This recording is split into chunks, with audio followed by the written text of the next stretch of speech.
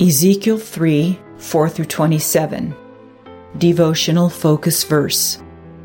Behold, I have made thy face strong against their faces, and thy forehead strong against their foreheads. As an adamant harder than flint have I made thy forehead. Fear them not, neither be dismayed at their looks, though they be a rebellious house. Ezekiel 3, 8 and 9. My dad's father was a fearless man. When it came to doing what was right, he would confront any situation without backing down. Dad loved to tell the following account about my grandfather's courage. My grandparents had just moved to a new town with plans to start a church there, and my grandfather would frequently tell people about Jesus as he went about town. However, his efforts met with opposition. Some men in the town decided they didn't like this new preacher, and they made up their minds to drive him away. First, they ordered him to take his family and go elsewhere. When he refused and said he was going to stay and preach the gospel, they gave him an ultimatum. On a certain day at a certain time, he needed to be gone. If he was not, they were going to take him outside of town and tar and feather him, a painful and humiliating form of public punishment that people used as a means of revenge. My dad, who was just a young boy at the time, remembers the day the men had said they would come and get his father. My grandparents were on their knees in the living room praying for deliverance, but Dad kept running to the window to see if anyone was coming. Finally, a truck pulled up and 2 men got out. Dad watched as they walked through the front yard and up onto the porch. Then suddenly, without even knocking, they just turned around and walked back to the truck. They got in, drove away, and never came back.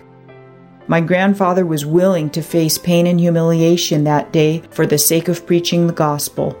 His courage came from knowing that he was on the Lord's side, and it was a lesson my father never forgot. In today's focus verses, God told Ezekiel that he had made the prophet's face and forehead strong to enable him to stand against the rebellious children of Israel. He was to be a watchman who would warn of the coming judgment of God. Ezekiel knew the people would not listen or heed the warnings that he gave, but he was faithful in fulfilling God's assignment. God has not changed. He still will make his children strong today and enable them to stand for the faith against any force of evil. May the Lord give us the courage to always boldly uphold the truth. Background information. Having committed himself to obeying God's call, in this concluding portion of chapter 3, Ezekiel received further details regarding his commission and responsibility.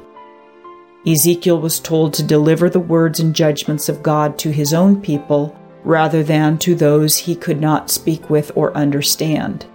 He was forewarned that strangers would have shown respect by listening, but his own people would not. The word people in verse 6 is plural, while the house of Israel in the next verse is singular. This indicated that Ezekiel's warning was to individuals, while God's coming judgment was against the nation of Israel.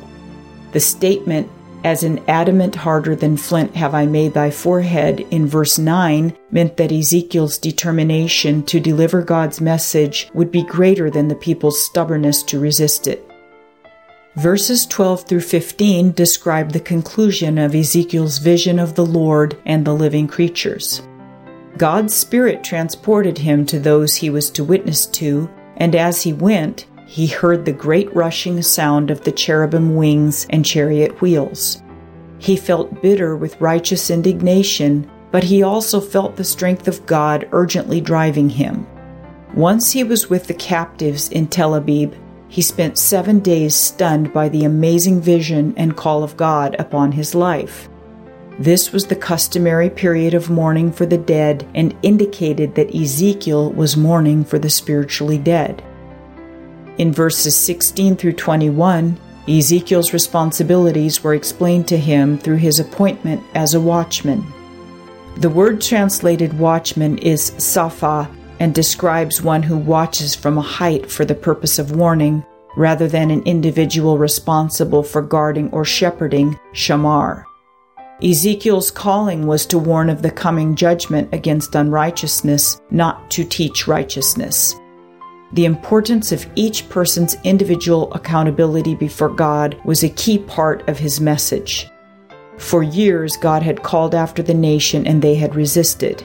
Now he was calling individuals to repentance. In verses 22 through 27, Ezekiel was led to the plain for final instructions. There he saw the glory of the Lord as he had seen by the river Chebar.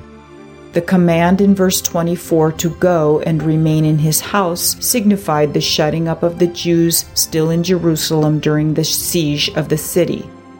Being in his home made it necessary for the exiled leaders and elders of Israel to come to him, symbolizing their need to approach God because he would no longer come to them. God warned Ezekiel that he would lose his physical capacity to speak to correct the people's errors. He would only be able to relay God's words of judgment, and that only when directed by God. He was further instructed not to plead for the people to listen.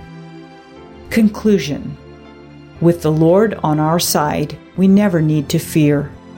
God can give us the strength and determination to take a stand for what is right.